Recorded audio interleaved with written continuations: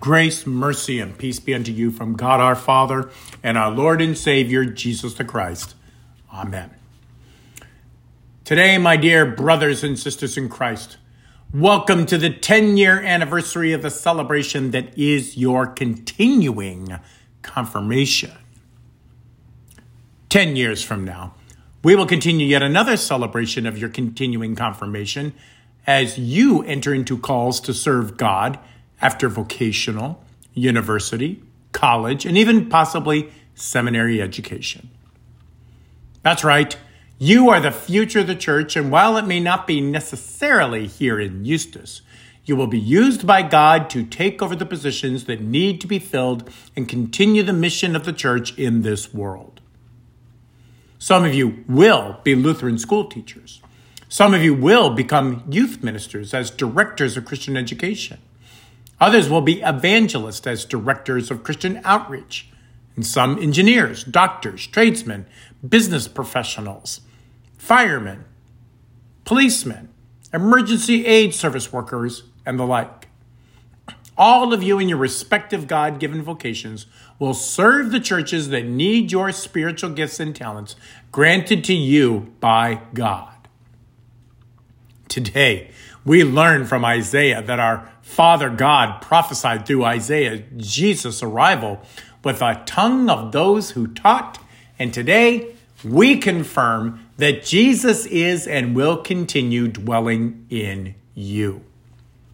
I have high expectations for you all because your parents, your teachers, Mr. Yerk, Mr. Neese, and Principal Leach have given you the knowledge that will guide you in all your ways and order your steps in the path God has laid out for you. That means I cannot wait to begin that work with you by my side when God is ready to launch you to fight the evil forces of this world with weapons of the Spirit that cannot be resisted by even the devil himself.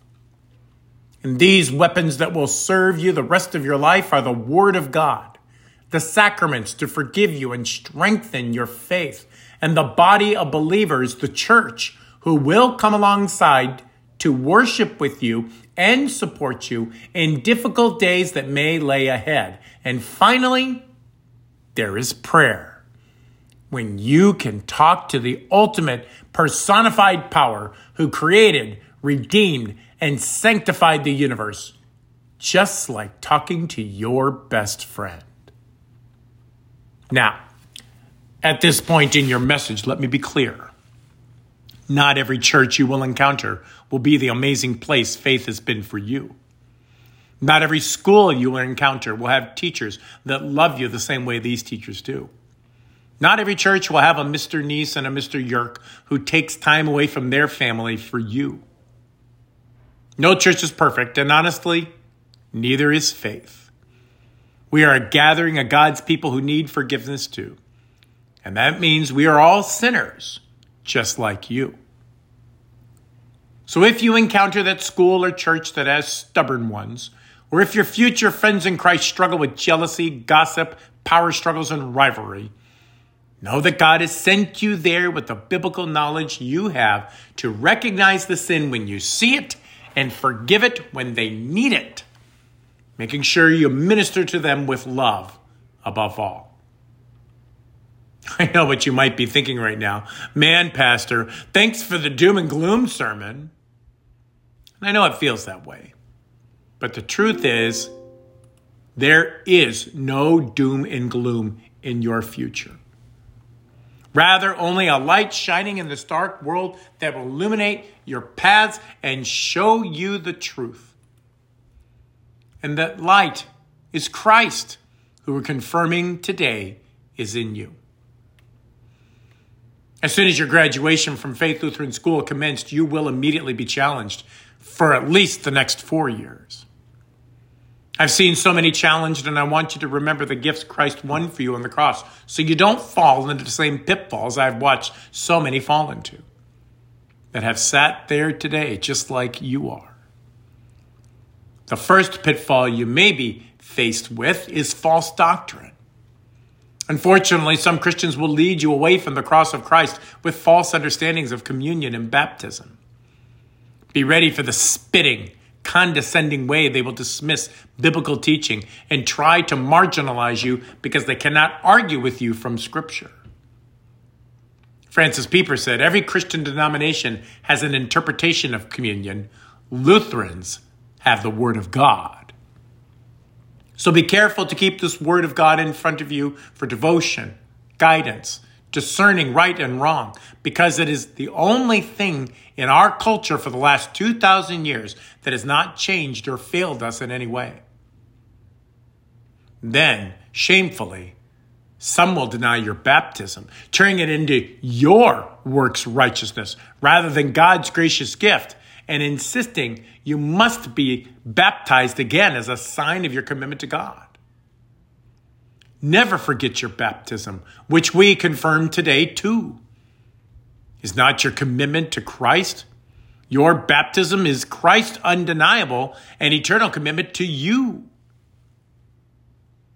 You've been baptized, which means you are God's child, and Christ lives in you. And He is with you no matter what. On that day, your sins were washed away and you were signed and sealed in the community of Christ. That certificate that legally testifies to that fact should sit in a place where you see it every day. So when you have a particularly bad day, you can look up at it and say, I am baptized. My sins are washed away and I am saved. Those powerful words of the Gospel of Mark and the letter from Peter, who said, under the inspiration of the Holy Spirit, whoever believes and is baptized will be saved. And baptism now saves you. Don't ever let anyone deny what God undeniably did in your baptism, now and forever. Unfortunately, it's not just the foolish false doctrine Christians you will be faced with. It's also the world. For the world will tempt you away from church to presumably better things. Oh, and they are shiny, and they are new and fancy, and everybody, at least online, seems to want it and do it too. Never forget why the fisherman uses the shiny and fancy lures when they fish. It's not to save the fish, it's to catch them and fillet them and ultimately eat them. So Satan and the world will attempt to lure you away from the church with the latest and greatest thing that they want you to have as long as you leave the security of Christ and His Word. Instead of going to the church, they want to entice you to go to the beach. Instead of going to the National Youth Gathering, they will entice you to go to their destination vacations. Instead of going to servant events, mission trips, and weekend retreats, they will entice you to parties, sporting events, get-togethers for silly selfie opportunities that do nothing to save your soul. Stay in Christ and close to His gifts as we get you ready for Concordia schools that will properly prepare you for life. And finally, never forget that because Christ first loved us, we will always love you, our true brothers and sisters in Christ. When you meet that special boy or girl and you're ready to get married right here, this will be your spiritual home that welcomes you and marries you. When you have children that need to be baptized, just like you were in that font right there, we will baptize them too. I know, I'm totally getting a little ahead of myself, at least as far as you're concerned. But I have been at this almost 23 years now, and I have baptized the children of the kids we confirmed in this very church and the school, just like you. So the day is coming, and we will be here for you. No matter how far you get, no matter what you do, no matter how far afield you wander from God, at Faith, right here in Eustis, Christ will always be here for you. Amen. Now may that peace which surpasses all understanding guard your hearts and your minds in Christ Jesus always. Amen.